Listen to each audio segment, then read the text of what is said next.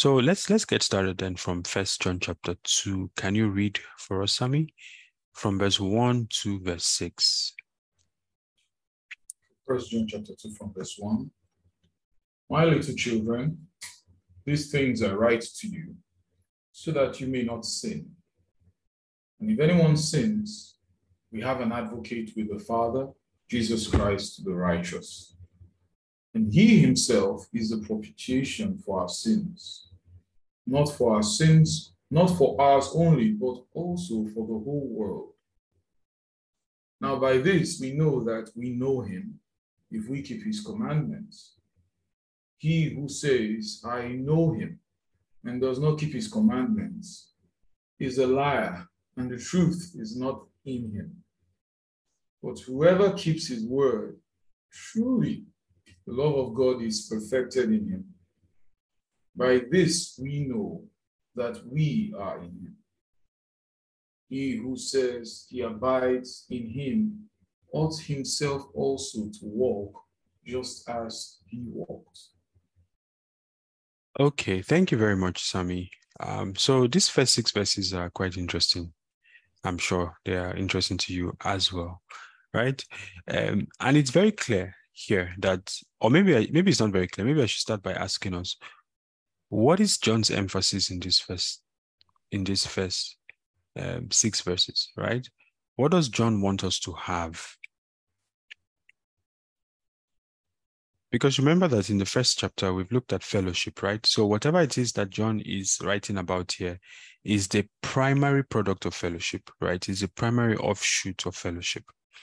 And if you look at these 6 verses, you will notice that the word know is repeated severally.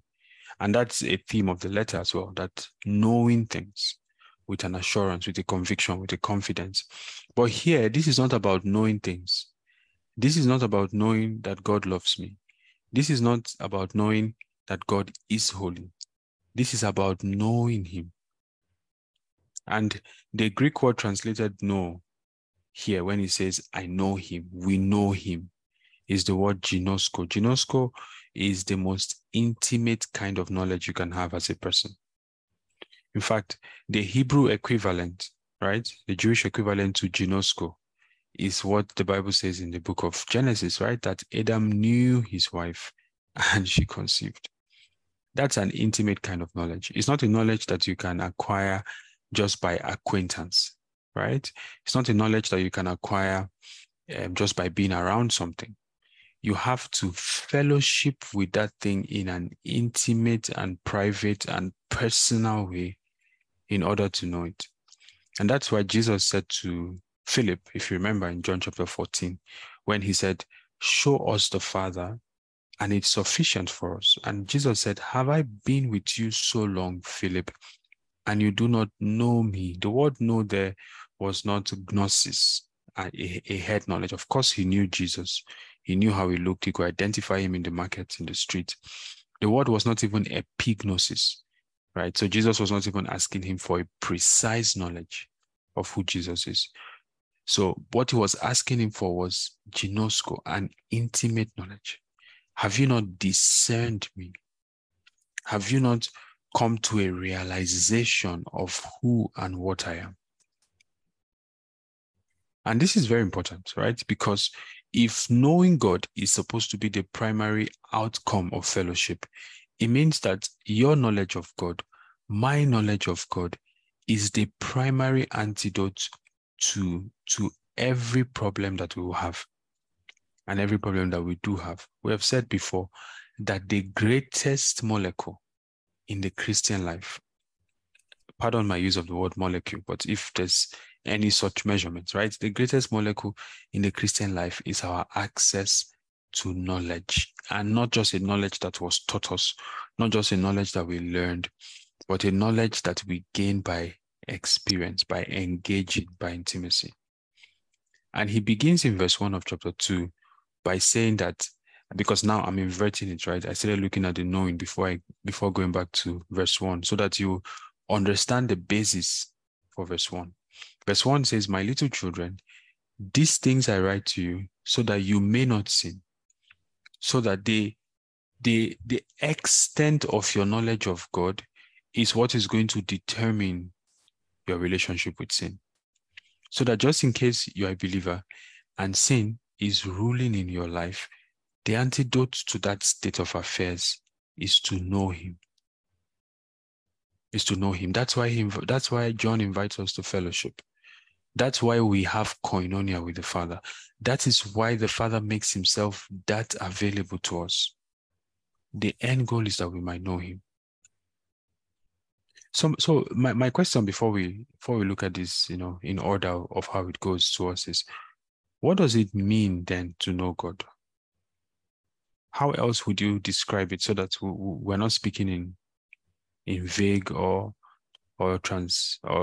translucent or abstract terms, right? So that we're speaking in the language that you can relate with every day. What does it mean to know God? If knowing God is so crucial, and the first element here is that the issue of sin which dwells in our mortal bodies can be dealt with by the knowledge of God. What does it mean to know God like this? Maybe knowing his voice, having that organic relationship with God, I think. Okay. Intimate relationship, knowing his will, knowing his voice.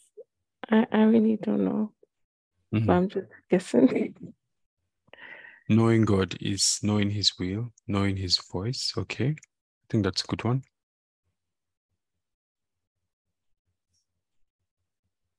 Someone else?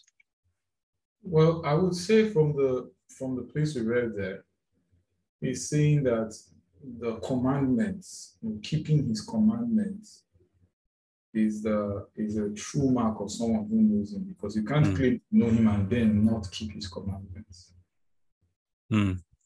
Okay. Okay. Thank you for that answer. So keeping his commandment. We're going to get to that verse and see like the exact context in which it was used, right? But what I wanted to point out was something that Jesus said that eternal life means. And that's in the real Lord's Prayer. And by that I mean the prayer that Jesus actually prayed. Right? In John chapter 17, verse 1 to 3, Jesus spoke these words, lifted up his eyes to heaven and said, Father, the hour has come. Glorify your Son, that your Son also may glorify you. We don't have time. We're not doing John 17 today, but here you can see the permutation of glory. That the extent of the glory that is in our lives is the extent to which God knows that glory can give him glory. It says, glorify your Son, that your Son also may glorify you. As you have given him authority over all flesh, that he should give eternal life to as many as you have given him. And this is eternal life, that they may know you, the only true God, and Jesus Christ, whom you have sent. This is eternal life. Eternal life is classified as a knowledge, right? Because if I ask you what you understand by eternal life, what you understand by eternal life is that eternal life is an organic life, right? That you receive inside your spirit, right? It is a thing. It's not a knowledge. It's a thing, as it were. But Jesus is saying that eternal life is to know God. What I'm trying to bring out here is that what it means to know God is to be one with him. To be one with him.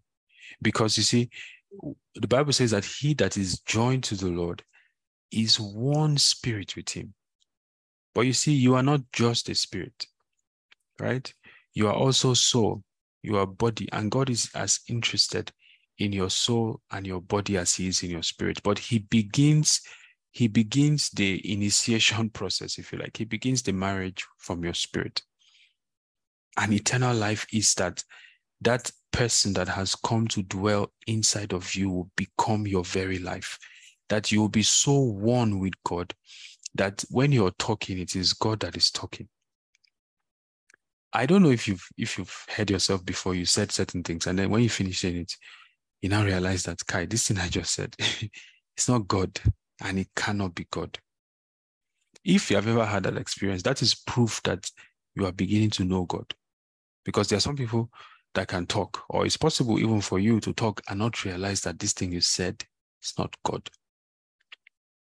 Eternal life is to be so one with God that your thoughts become his thoughts, that your words become his words, become your words, his actions become your actions, right? And you are so one with him that he's then not afraid to invest his glory in your life. And so you see that it's a journey.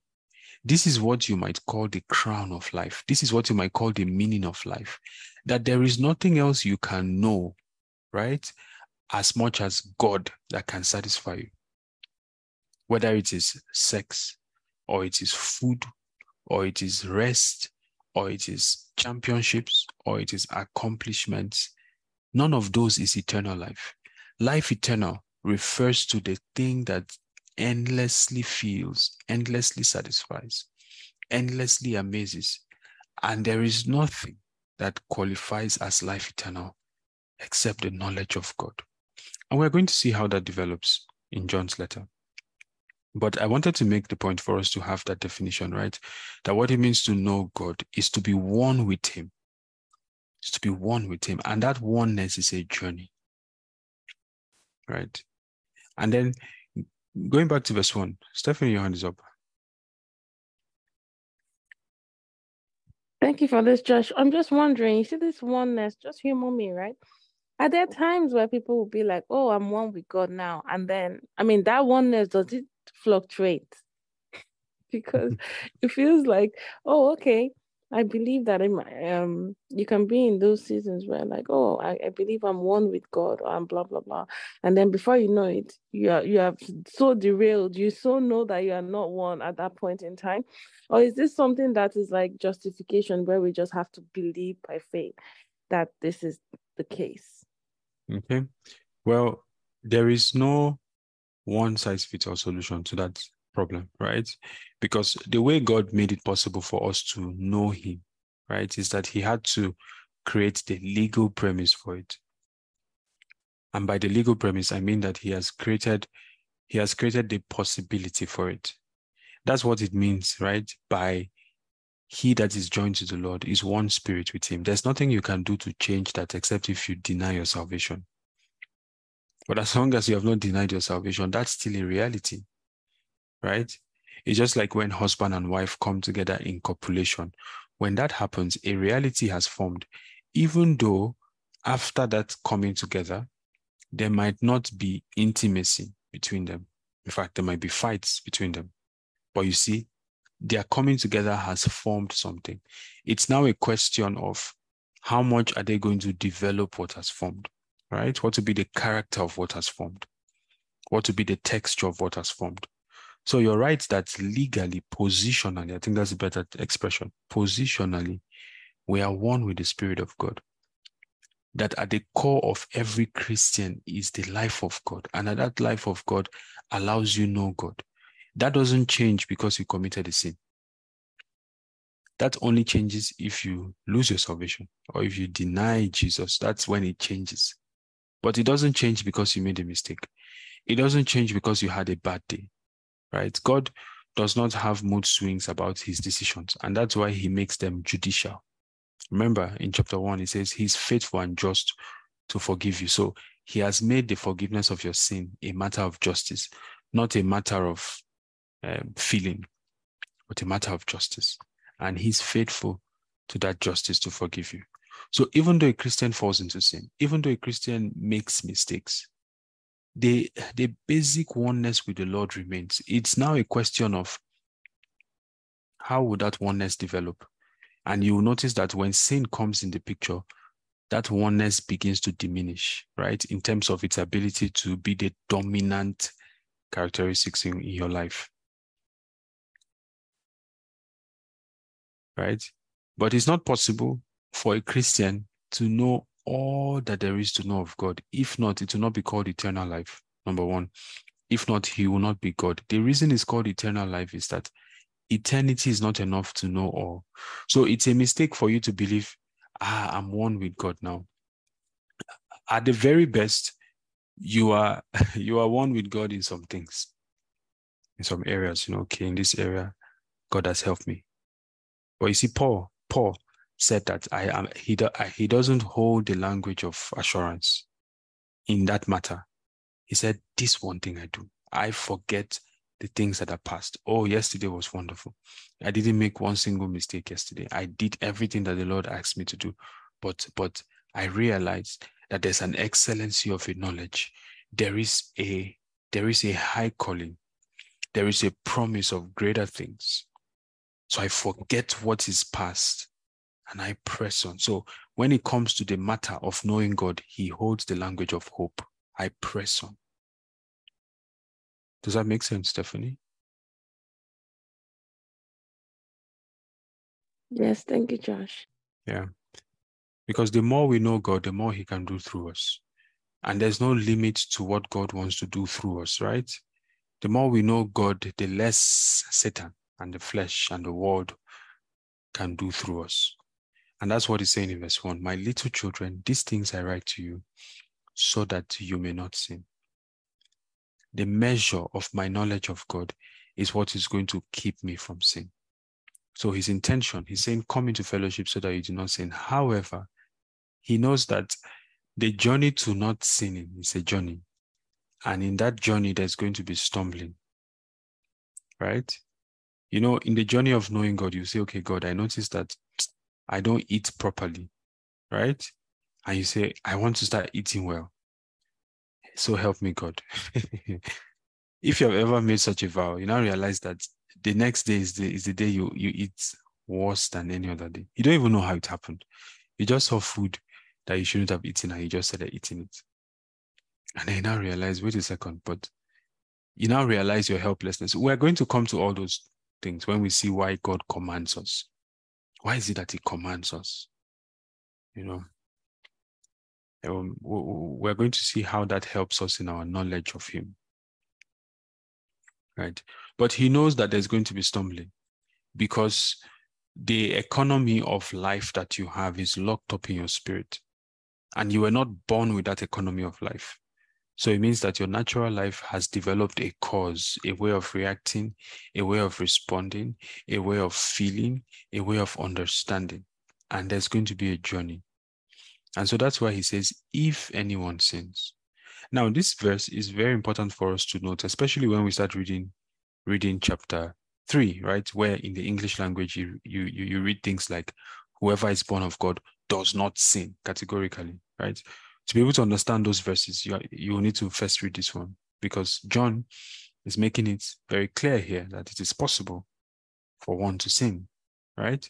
So he says, if anyone sins, we have an advocate with the Father, Jesus Christ the righteous. So who is an advocate? An advocate is someone who defends you. And this is partly where we tried to conclude last time, right? That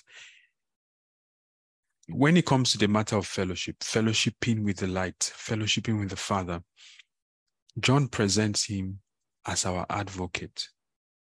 You know, if you have a lawyer, a defense lawyer usually, you don't really argue with your lawyer, right? And you don't hide things from your lawyer.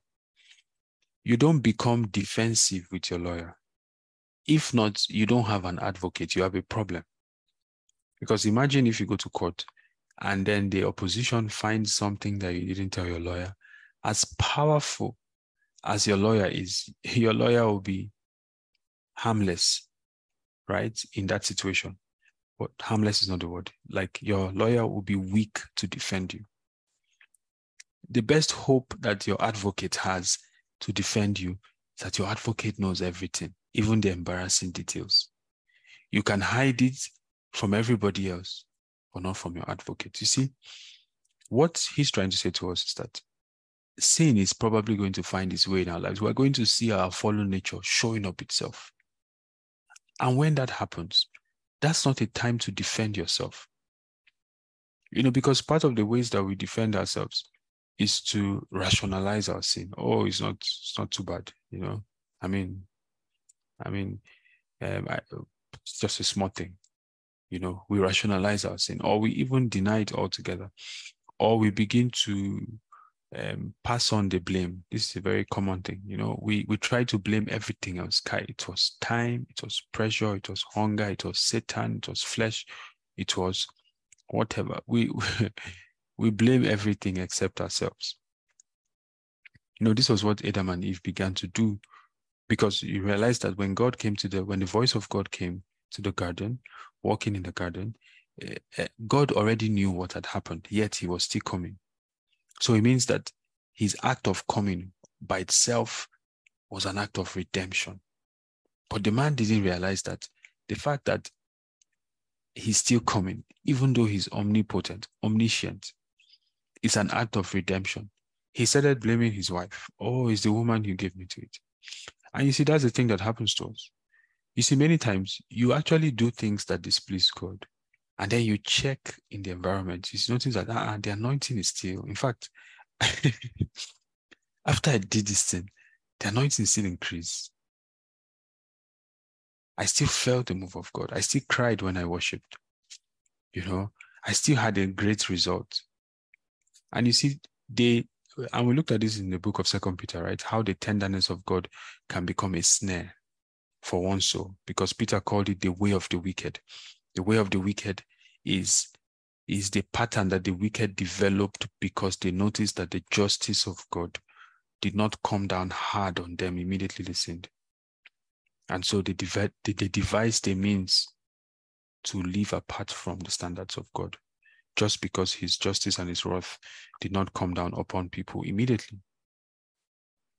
Right? But Paul says that the long suffering of God leads to repentance. So when we find that we have erred, we're not supposed to defend ourselves. In fact, if we don't find that we have erred, but somebody else comes and tells us that we have erred, we're not supposed to defend ourselves, because if we do, we weaken the hand of our advocate to defend us. If you're going to go into spiritual warfare, let there be nothing in your life that Satan will find out on the battlefield. Because if that happens and things are being brought in the battlefield, you will need to go back home and start again with your advocate and make sure that your advocate knows everything. And that's why when we're leading people into personal deliverance, we always begin with identifying sin and repenting of it, because you don't want to go halfway in the process and Satan still has something on you. Because as powerful as your advocate is, he will not be able to defend you. The Bible says that he himself is the propitiation for our sins, and not for ours only, but for the whole world. The first thing the knowledge of God does for us is that it keeps us from sin. So that the measure of the knowledge of God that we have, as we grow in the knowledge of God, as we grow in oneness with God, please, when you hear me say the knowledge of God, as much as possible, we read the word of God, yes, because that's the gateway. But the ultimate expression of the knowledge of God is a oneness with God. If I read the word of God from morning till evening and I don't practice oneness with God, right? I don't practice the truth. I don't say, God, okay, there's a 90% chance this person is going to annoy me. So I'm not going to respond in the way I want to respond. I'm only going to respond in the way you want me to respond. If we don't make a deliberate practice of that, if we don't make a deliberate practice of it, then we will never know God, even though we may know many scriptures. Remember, we said that fellowship is staying with something. Staying with it until you know it intimately, until it becomes part of you, until you know the details, right? Any thoughts on this? I think, Stephanie, your hand is up. Is this your hand from previously or a new hand Sorry, it's an raised? old hand, sorry. Okay. Okay. So just one thing. Yeah, you said something you said about it's not just about reading the word of God, but also practicing oneness. So for the sake of maybe people who may listen in the future, I wanted you to touch a little on that practicality of practicing oneness. Okay, I thought that was actually quite self-explanatory, you know? Like if I read something in the Word of God, right? there is a level to which I can just read it and I can do an exegesis on it, I can try to understand its historical context. I can, there's a lot I can do with it. But I can actually, what I'm supposed to do with it is begin to practice it. If this is the word of God, if this is a perspective of God, then it means that this thing is a doorway into knowing God.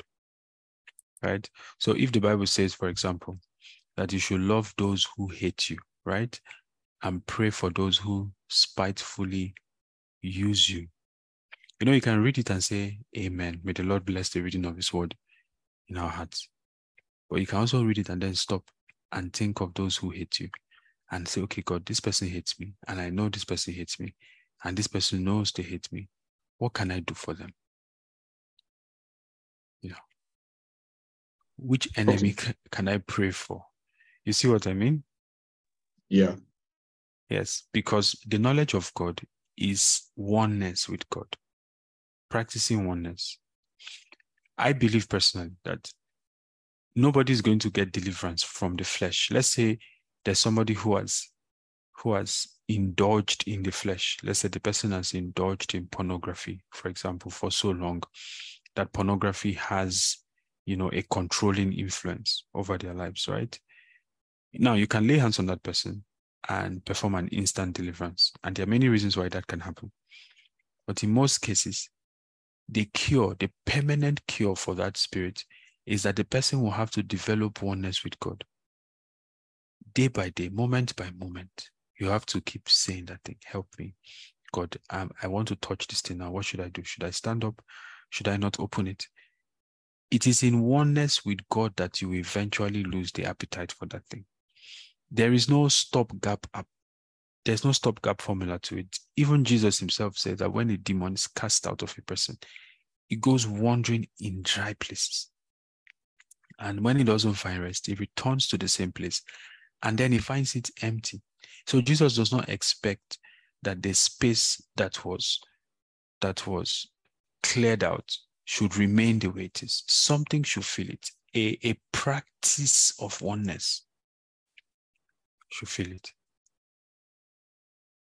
Do you see? Yeah. Thank you, Josh. Okay.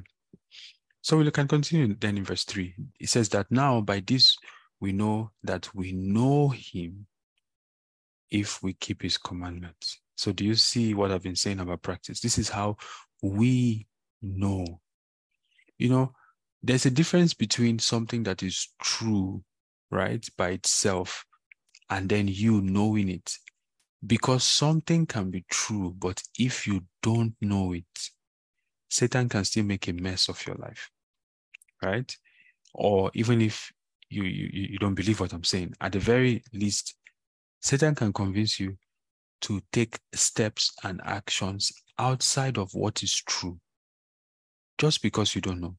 Which is why when Jesus began to endure the cross, and by that I mean all the processes that led him to the cross, the betrayal of Judas, which was a painful experience, the denial of Peter, the fake trials before Caiaphas and before Pilate and before the high priest and all of those people. You don't realize how much temptation there was, because this was not a powerless person. This was a person that he blew air on people and they fell back, and he asked them, who did you come to arrest?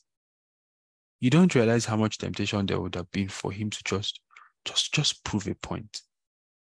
Just prove a point. But you see, any of those points that Jesus would have proven would have blotted out the effect of salvation, because for his blood to be sufficient for sin, he had to be sinless. Pilate needed to confess that even though I'm sentencing this man to death, I find no fault in him. So Pilate's testimony was recorded in heaven that this man is not dying for any sin that he committed. But you see, that testimony would not have stood if Jesus had responded in the flesh.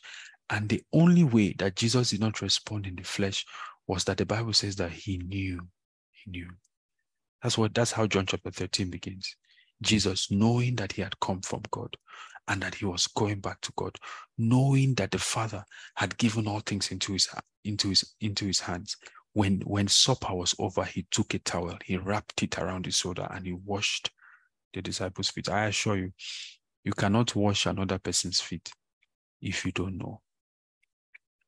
So John is not arguing that you know him or that he knows you, but he's saying, do you know it? Because if you don't know it, your armory is still exposed, right? You are still exposed to the possibility of attack. If you don't know it, do you know it? And it says, by this we know that we know him, if we keep his commandments. He who says, I know him, and does not keep his commandments is a liar. And we've seen this lie in terminology again. And the truth is not in him. But whoever keeps his word, truly the love of God is perfected in him. By this, we know that we're in him. Now, before we go to verse 6, because verse 6 is very interesting, I want us to try to grapple with a question here. The knowledge of God here is tied to the commandments of God. The way we know if you know God, or the way you can know if you know God, is look at the commandments of God and look at your life. Whatever the gap is, then that's your gap of the knowledge of God. And it doesn't matter if there are miracles that are happening through your life. It doesn't matter if you're making so much money. It doesn't matter if people are hailing you as the happening thing. You simply look at your life and you look at the commandments of God. And that's how you know what the gap is in your knowledge of God, right? The question then is, why is the knowledge of God tied to commandments? Another way to phrase this question is, why does God command us? Because we're talking about oneness, intimacy. Oftentimes when we think about oneness and intimacy, we think about feelings and emotions and just a, I don't know, cozy, let's just relate. Let's just be crying and laughing and playing. But the matter quickly gets into a matter of commandments. And this is where the journey of intimacy breaks down for all of us. For all of us. It is in this matter of commandments. We are willing to accept Jesus, as the God who loves us, who wipes our tears, who is a lovely Father. But when it comes to this matter of commandments, that is where the separation begins to happen. Does someone want to attempt that? Why does God command us? Okay, what is a commandment? I know I'm giving you different definitions from what you might be used to tonight, but I'm only giving you as I received them, okay? I'm not making them up. I'm giving you as I received them, and I hope that it blesses you. You see, a commandment, friends, is something that you cannot accomplish without dependence on God. That's simply what a commandment is. A commandment is the revelation of a nature of God. If it is true that you had that nature, He wouldn't have been commanding you. If it is true that you didn't have the tendency for a contrary nature, He won't have been commanding you, right? But a commandment is anything that you cannot do apart from the grace of God. That's why you see that in the Old Testament, right? Even though there were grievous curses that were bound to the breaking of the law, they still broke every single one of them, despite the fact that they knew that, okay, fire and brimstone and judgment, Babylon, Assyria, will happen to us if we break the law. They still broke it, so that the fear of punishment itself was not sufficient motivation to keep a commandment, because a commandment is a revelation of the character of God, and a commandment can only be kept by dependence of God. So a commandment is the way that God invites us into knowing Him. So just in case God gives you a commandment, He's not expecting you to do it with your strength. And if you do it with your strength, you are going to fail and fail and fail, and you're going to be thinking, why is my own like this? A commandment is an invitation to know God, because you're supposed to look at the commandment, you're supposed to look at yourself and know that those two things are very far. And then you run to God, you depend on Him. And it is in that process of depending on God that you begin to know God. If God says to you, stay up tonight and pray, And he says it to you not as a suggestion, but as a commandment. You see, you might look at yourself and say, I've not slept for many days. There's no strength in me. That's exactly the point. The point is that he wants you to know something in him that is beyond your physical weakness. And the only way you can know that thing is to keep his commandment. So don't forget our definition of a commandment. A commandment is something that you cannot do apart from God. And that's why the thing that was missing in the old covenant was the principle of grace. So that in the new covenant, it's not the standard of God that changes. Definitely not the moral standard. What changes is grace. That God makes himself user-friendly. He makes himself so available that it is easier to trust him. It's easier to depend on him. It's easier to draw upon him. And then the person who walks in such a covenant, your outcome is supposed to be superior to the one who didn't have such a covenant. And that's what it then says in verse 6. He who says he abides in him ought himself also to walk just as he walked. Now remember that when John began to introduce Jesus to us in 1 John chapter 1, he told us that let's look at it again. He said, the life was manifested. There was something that Jesus manifested that we didn't know before Jesus put it on display. And that thing that he manifested was how to walk with the Father, how to know the Father. And John is saying now in verse 6 of chapter 2 that he who abides in him ought himself also to walk just as he walked. So the question is, how did Jesus walk? I don't know. Every time you read the Gospels, I don't know if you pay attention to the life of Jesus. Because if you do, you'll notice that there were not many things that made him who he was. In terms of, if you're looking at, okay, you know how you can study a man's life and say, what is it about this man? Right? Where will you start? You'll say, okay, what are the things that are constant in his life? There were not many such things in his life. In fact, I can tell you that there were maybe just two of those things that were constant in the life of Jesus that was responsible for the outcome in his life. The first one was his fellowship with the Father. Second one was his commitment to discipleship. Right? In his fellowship with the Father was the secret of his life. All through the book of John, you will read him saying, I can of my own self do nothing. The very words I speak are handed out. The very works I'm doing, I have energy, I have capacity, I have the creativity to do so much, but I'm not here to put myself on display. Every work I do is because I see the Father doing it. I'm just a conduit. He put on display oneness with the Father.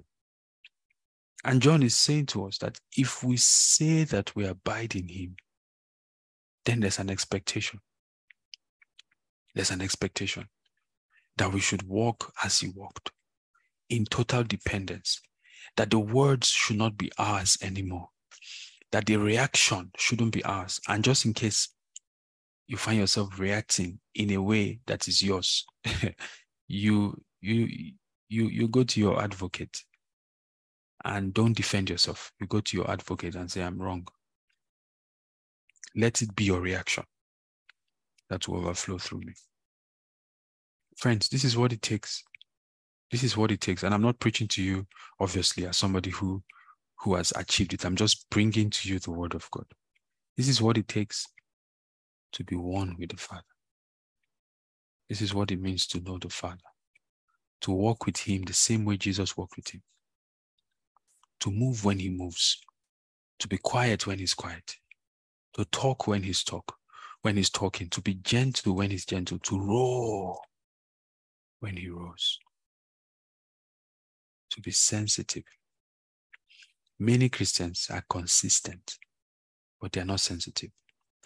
Many Christians have intensity, but they are not sensitive. He who says he abides in him ought himself also to walk just as he walked. Was that clear to us?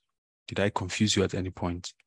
Or did I use plain enough language? Was it clear? Yeah, it was very, very clear. Okay. Okay. Any thoughts on this before we move on then?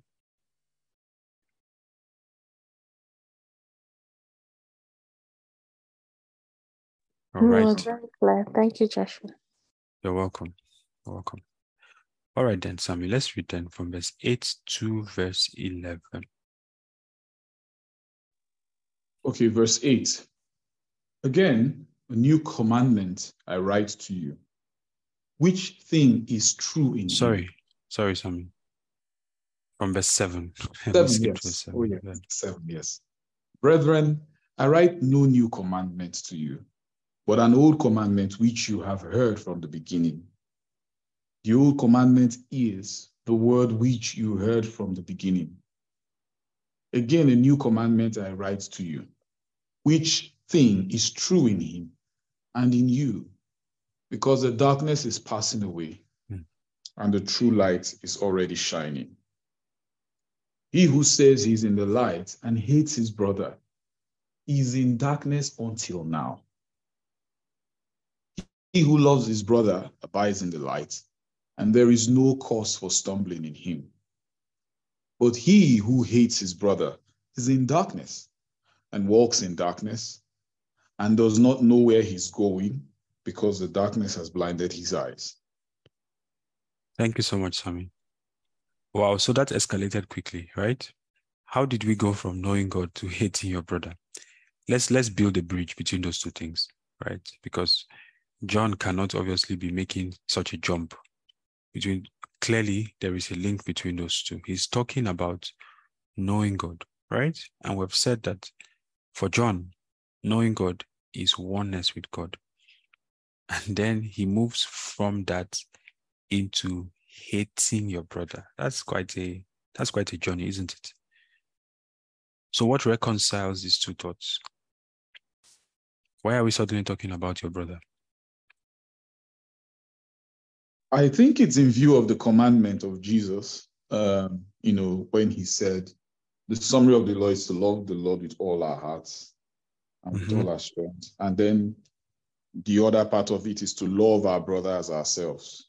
Yeah. And I think further down in that expose, it was trying to illustrate the fact that the practical expression of your love for God is the love for the brother, because he's the one that you can see, and it's a conduit Yes. of bearing witness to the fact that you love God, who also Exactly. created you in His image. Exactly. Thank you, Sammy. So this is how I will summarize it. There is nothing that tests your knowledge of God as much as the person that is beside you. There is nothing that can test your knowledge. In case what we are talking about, the knowledge of God, is very abstract to you, you know, the way to bring it home is to think about you. And by your brother, I don't mean necessarily mean your physical, physiological, biological brother. By that, I mean the fellow human being, the one that is your neighbor, the one that you are working with, the one that God has planted in your space. You know, if we were to choose the people who will be in our families, many of us may not choose what we got or who we got, right? If we were to choose the people who are our neighbors where we live, many of us will not choose who we got, but there is nothing that tests our knowledge of God like our relationship with our brother. That is why it is not of God, isolationism, because in many areas, in many spheres of, that's what Christianity has become.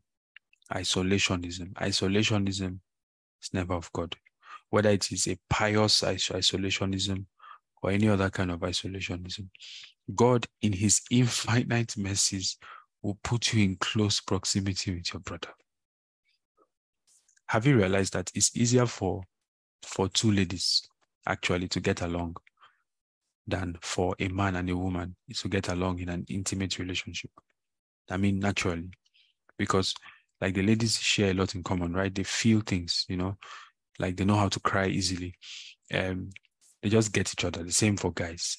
But God didn't make marriage Adam and Steve, He decided that the only way to work is that Adam will have to learn to live with Eve. She's like me, but not like me. you know. And marriage is just an example. You have siblings, right? You have colleagues, you have neighbors. It is the highest test of your knowledge. Nothing helps you grow in the knowledge of God as much as when you constrain yourself to the brotherhood. Which is why I always say to us that there is a place for online church, friends, and it's a beautiful thing. It's a blessing, right? For example, that we can do this Bible study. But you see, there is none of us that is going to become everything that God wants us to become if the online expression is the highest expression of our submission to the body of Christ. Because by virtue of our being online, we cannot really rub off each other as much as, we would do if we commit to a territorial expression, right, of what we're doing. And a territorial expression can be online, but the thing that differentiates it is that it's territorial. You guys are focused on the same territory, so you are experiencing the same problems, you are facing the same issues, you are fighting the same enemies, you are moving in one direction. God will have every believer plugged into a territorial expression of church so that it can test you and help you know him. Stephanie, your hand is up.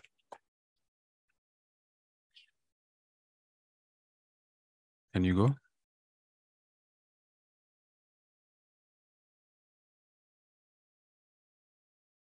You are muted, just in case you're talking.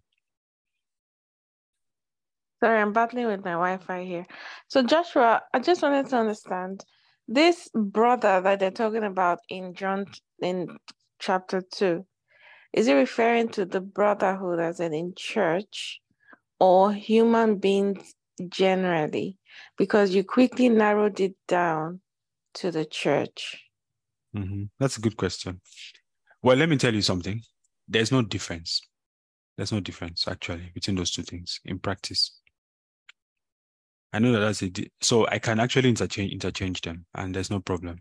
Of course, the scripture, right, asks us to especially show kindness, right, to those of the household of faith. And we have to understand that the context of the scripture was that the only community where you could be accepted, right, was the community of the saints in those days. But of course, for us, we have different other communities that don't contain saints, and we cannot say that those are not our brothers.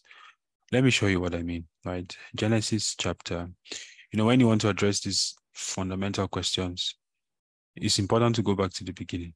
So this is after the flood, and God was relaying again the moral foundations for life, right? Now, verse 4, let's just read from verse 4. It says, "But you shall not eat flesh with its life, that is its blood. Surely for your life blood I will demand a reckoning. From the hand of every beast I will require it, and from the hand of man, from the hand of every man's brother." This is not about Christians or anybody. "From the hand of every man's brother I will require the life of a man." The reason why isolationism is such a lie is that we don't recognize the interconnectedness of humanity in God's eyes. God is saying that if you shed blood, you have begun a cycle of justice that will play out its very last. That's why the people in a land that see bloodshed and keep quiet, according to the scripture, in God's eyes, he will demand that blood because we saw it and we kept quiet, right? So my brother is whoever God places closest to me. But it's necessary for me to emphasize, right, that I cannot be so busy with everybody else that I forget the brother or the brothers and sisters that form my core family. And that is the church, right? So that the principle works both ways. That, of course, in your life, God is going to place brothers around you. But in the context of the church, he's going to put brothers around you. Because if there's no church, then none of what we are reading makes any sense, right? There's no context for practice. The way we are going to learn to love the people who are outside the church is by loving those who are in the church. It's the love of Christ that is put on display in that safe context of the church that we can then extend outside the church. So that's why I'm interchanging both of them. Stephanie, did you want to build on your question?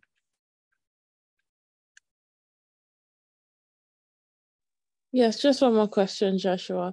What about the family, like the real biological family?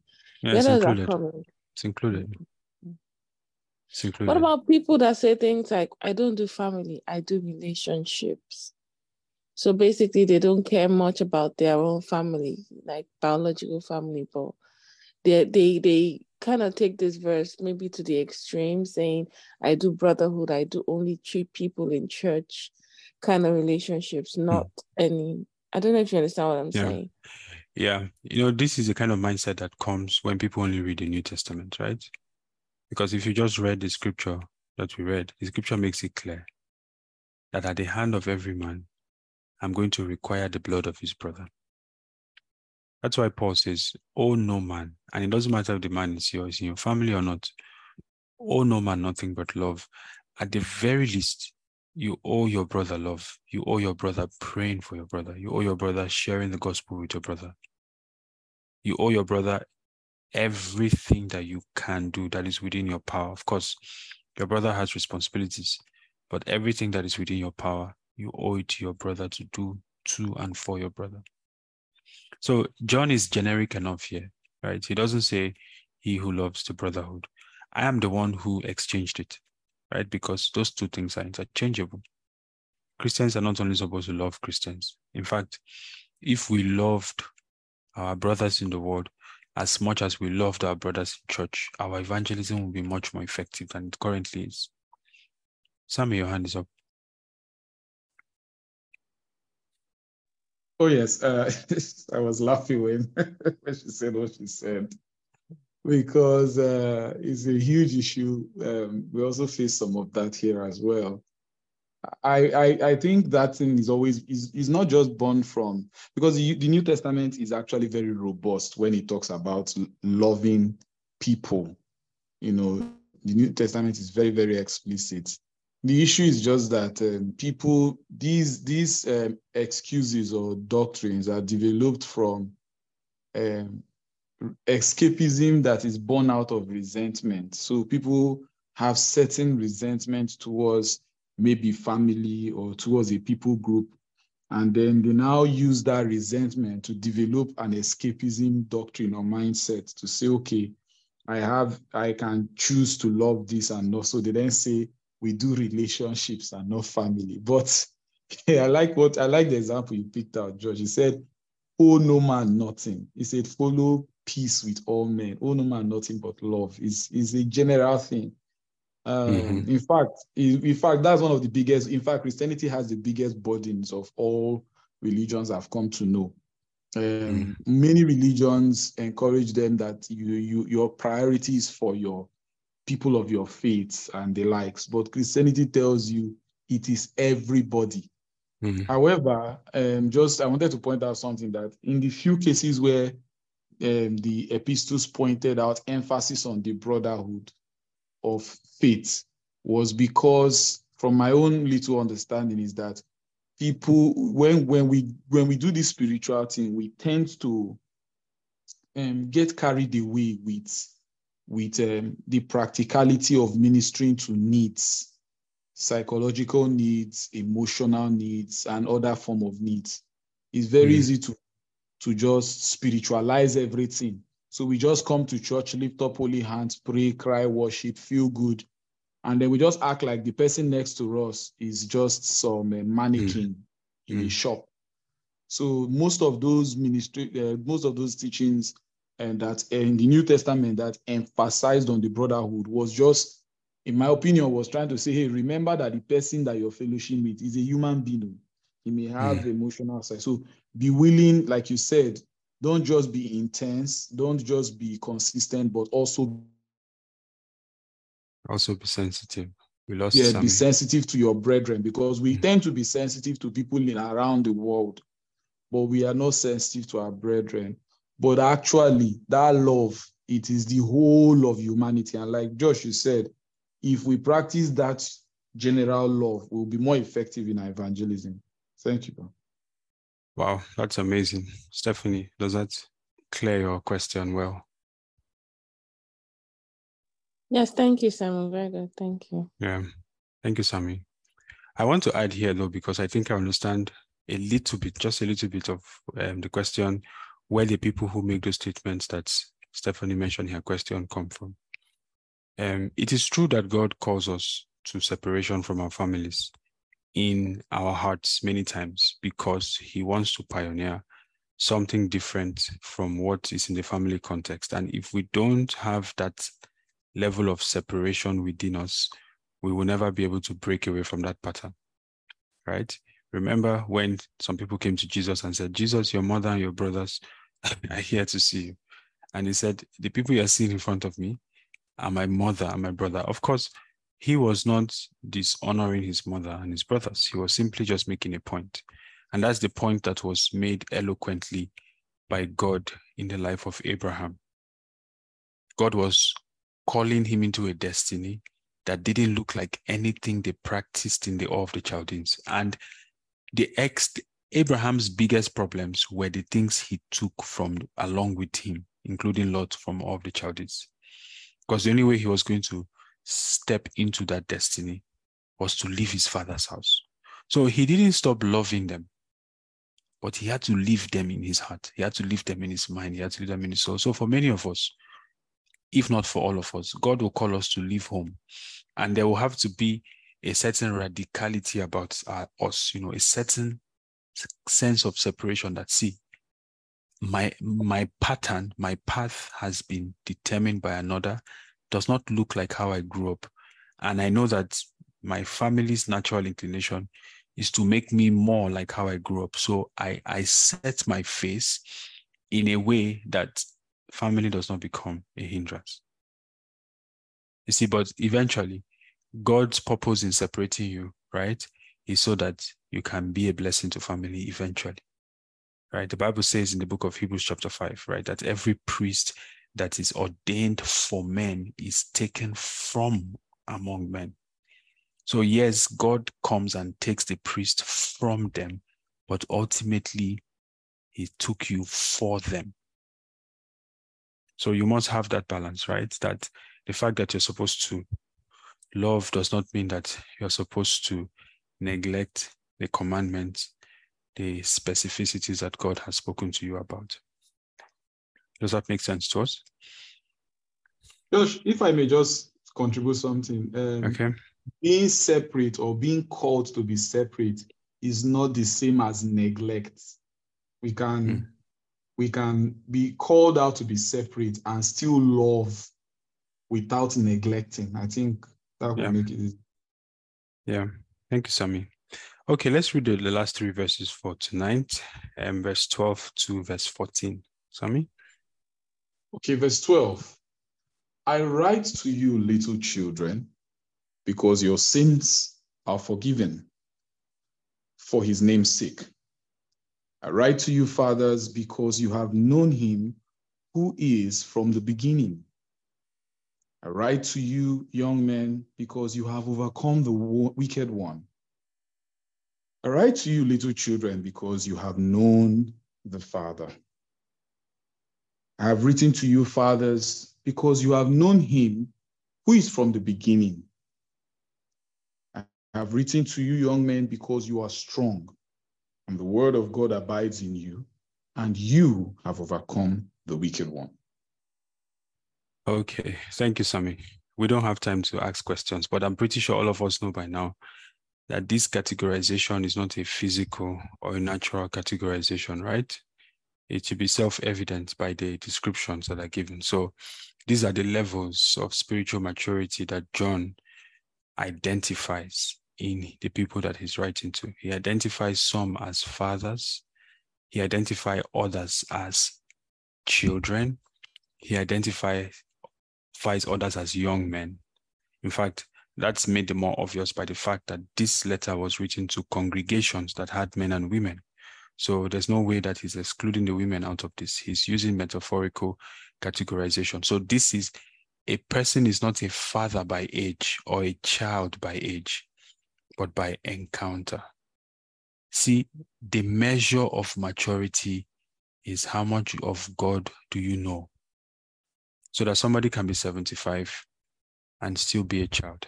All the 75 years that the person lived in the flesh has not given the person any advantage at all whatsoever when it comes to knowing God. That's the mark of maturity. You know, there are some people that their knowledge of God is still corrupted. Perhaps, and you see, it's possible that our knowledge of God as Father can be corrupted by our experience of our natural father, right? Or our experience of our national father. You know, there can be a national father, right? Like if you live in North Korea, for example, North Korea has been ruled by the same family for only God knows how long. And it is possible that that leadership structure sets up a corrupted vision of the nature of God.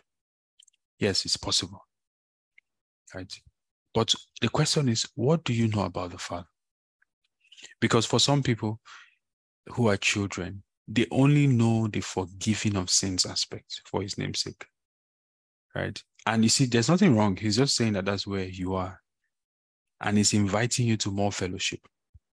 So they know that there is benevolence with the Father. They know the love of the Father. They know that his love is like no other. And they bask in it and they rejoice in it. But you see, they're little children. And by natural nomenclature, there are so many things that cannot be committed to little children. You see, we said that the extent to which God can manifest his glory through our lives is the extent to which we know him. And God's intention, ultimately, is not to have little children. It is very clear in scripture that he's seeking sons. Seeking sons. That's where he's going. That the bondage of corruption can only be undone by the manifestation of the sons of God. So it is okay to begin as a little child. That the greatest revelation I have of the Father is that he forgives sins. But I must ask, why does he spend so much like that? Right? Because a day of reckoning is coming, friends. A day of accountability is coming. And on that day of reckoning, at the end of this chapter 2, right? We're going to look at it next week. John tells us that it's possible to be ashamed before him at his coming. He says, and now little children, abide in him, that when he appears, we may have confidence. So there are one of two possibilities when he appears. It's possible to have confidence, and it's possible to be ashamed. And what is it that can make one ashamed? That you're going to see the investment of grace. You're going to see the capacity that kept forgiving your sins, and you're going to see that you wasted all of it continuing in sins. The little children know the Father. It is still a knowledge, oh. Don't get it wrong, because he repeats himself here. I write to you, little children, because you have known him. And the word known there is also ginosko. So that it's possible that somebody is trying to be a son. Somebody is trying to be a young man who has not yet known the Father. Yes, it's possible that you have not yet known that he accepts you and you are trying to fight Satan. Satan will puncture you. That's why in the armor, there is the helmet of salvation. It's a mind, it's a knowledge that you need to wear. And that knowledge is about your place with the Father. That knowledge is about your position with the Father. It's a basic element of warfare. There is a breastplate of righteousness, not a righteousness that you earned, but a righteousness that was given to you as a free gift. Those things are necessities in your defense. But you're not supposed to stay there. Like Paul, you and I are supposed to hold on to the language of hope. And the next level, he says, are the young men. He says, I write to you, young men, because you have overcome the wicked one. And how did you overcome the wicked one? He says, because you are strong and the word of God abides in you. This is the outcome of fellowship. All of us have relationship with God. You see, the child has relationship with God, but the young man has fellowship with God. And so the child is in the Lord, but the young man is strong in the Lord. Be strong in it. It's one thing to be in the Lord. It's another thing to be strong in the Lord. And the difference is your knowledge of the Lord. Daniel 11 verse 32 says that they that know their God. It's not a knowledge that can be handed out, friends. Yes. There are some things that we cannot know by learning. We can only know them by reality, by the ministry of the one who dishes out those things. They that know their God, they will be strong. And the product of their strength is that they will do exploits. So you can see that by staying in the presence of God, by staying in the word of God, by practicing the word of God, by allowing it to abide in you, you can become strong. It doesn't matter if you see yourself as weak. It doesn't matter if they've called you weak. If only you can stay with God, you will become strong. Friends, there is none of us that is strong. No. There's none of us that are strong in ourselves. Do not believe it if any man presents himself as strong. Just ignore what he's saying and look at what he does. Because, many times men don't really know how to talk. So they say something that's different from reality, but ignore what the man is saying and look at what he's doing. Because what he's doing is what is making him strong. And it is fellowship. It is practicing the knowledge of God, allowing the word of God to rest, allowing it to rest. Some people come to church and they hear a sermon, and that's the last time they hear it. They don't hear it again. I hope there's nobody that's like that here. They don't hear it again. Oh, I just heard it once. I've heard it and that's it. They never revisit their notes. They never go back to the scriptures to search the same scriptures. How is the word going to abide in that case? How are you going to become strong in that case? And then he tells us about the fathers. And he says the fathers, they have known him who is from the beginning. Okay. Friends, I must confess to you that there's no way I can use words to explain what this means. But I can make an attempt. And I can tell you that a time comes in a man's life where he begins to trade with eternal materials, where he begins to trade with immortal materials, right? She begins to trade with eternal wisdom, with immortal wisdom. When people will look at you and say, what manner of wisdom is this? This is not just about being strong. This is not just about having the word of God abiding in you. This is a wisdom that is forged from eternity. This is a power that is forged from eternity. You are operating by resources that are not earthly. A father has the handle of immortal things.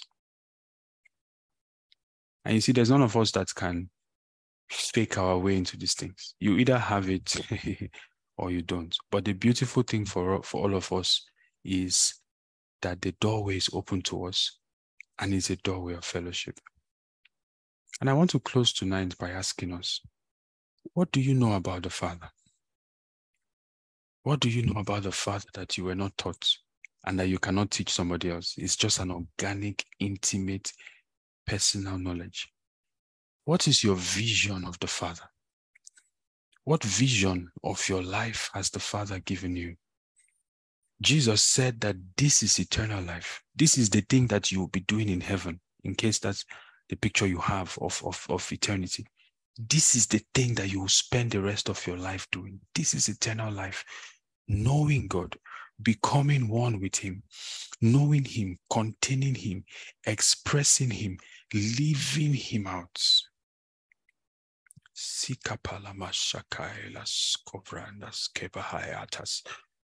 Help us to know you, Jesus. Help us to know you.